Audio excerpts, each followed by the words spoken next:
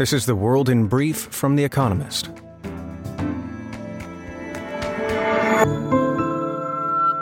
Our top stories. The stalemate in America's House of Representatives continued as Kevin McCarthy lost a fifth ballot to become Speaker. 20 rebel Republicans supported Brian Donalds, a second-term congressman. To win, any Republican contender can afford to lose just 4 Republican votes. Voting will continue until a Speaker is chosen. Earlier, Donald Trump endorsed Mr. McCarthy. EU regulators judged that Meta broke European law by, in effect, compelling users of its social media platforms, such as Facebook and Instagram, to accept personalized advertisements. The ruling includes a fine of €390 million, $414 million, but could prove far more costly for the American tech giant if it forces changes to its advertising model. The judgment is one of the most significant since the EU introduced new data privacy laws in 2018. Inflation in France unexpectedly slowed in December, according to provisional figures, as energy prices eased. INSEE, the National Statistics Office, said annualized inflation fell from 7.1% in November to 6.7% in December. Economists had expected a small rise. The figures provide more welcome economic news in the Eurozone after a similar fall in German inflation for December was announced on Tuesday. Russia blamed a Ukrainian missile attack that killed at least 89 Russian troops on Sunday on its own soldiers using mobile phones. The Defense Ministry said the mass use of personal mobiles, which is banned, helped Ukrainian forces locate the troops in Makivka, a Russian-occupied town in the Donbas region. Ukraine and some Russian military bloggers have claimed the casualty count was far higher. The BMW Group's sales fell by around 100,000 to 2.4 million cars in 2022 as the effects of China's now ditched zero-COVID strategy and a difficult economic climate in Europe slowed the automobile market. The German carmaker also said it more than doubled the proportion of electric cars among its sales to almost 10%. The company hopes to raise that figure to 15% this year. Though American inflation eased in the past few months, rate setters at the Federal Reserve stressed that substantially more evidence of progress was needed before they halt interest rate rises, according to minutes released on Wednesday from their December meeting. Separately, a survey of managers showed that American manufacturing activity contracted in December for a second consecutive month. Europe continued to experience unseasonably balmy weather after at least 8 countries recorded all-time temperature records for January.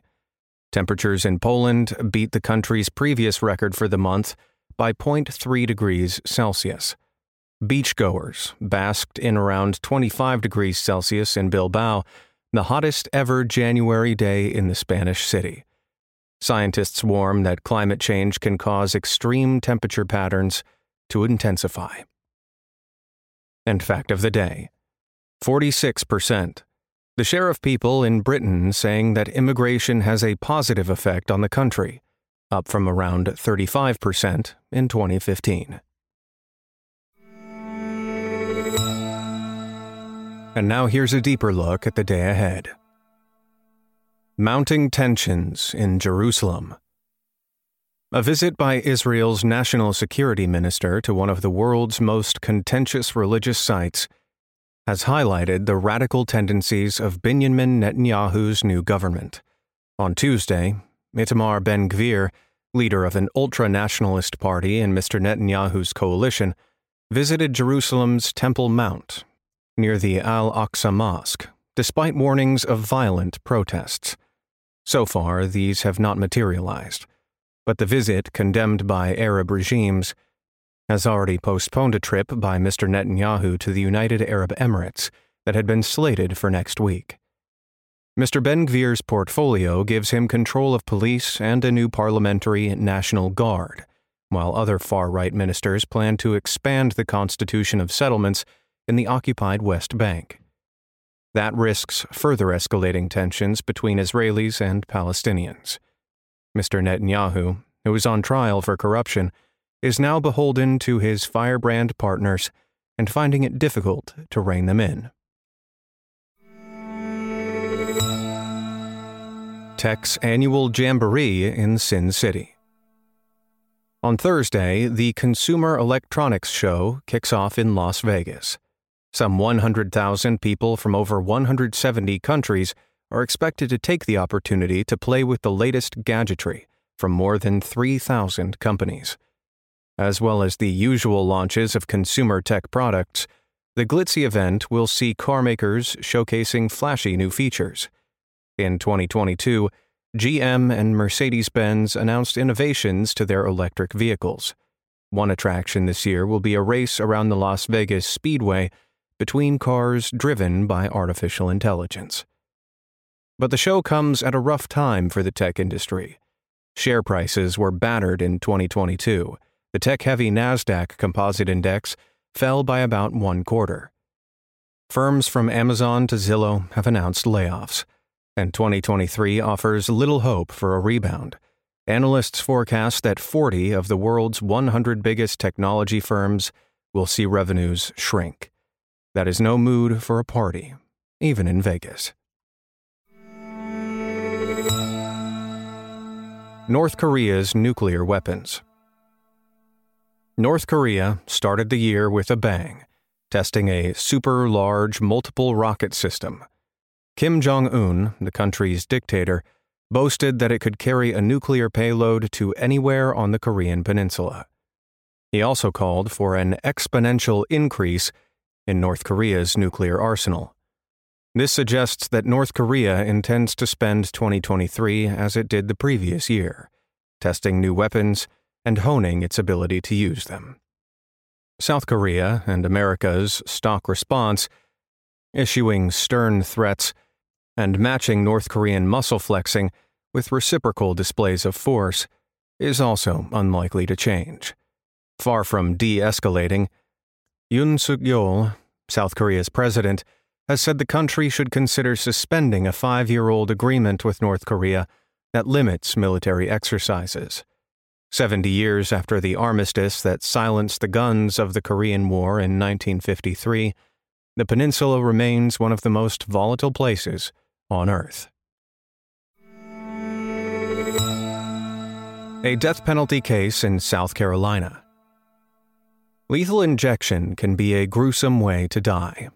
In America, where it is the main method of capital punishment, such executions are often botched.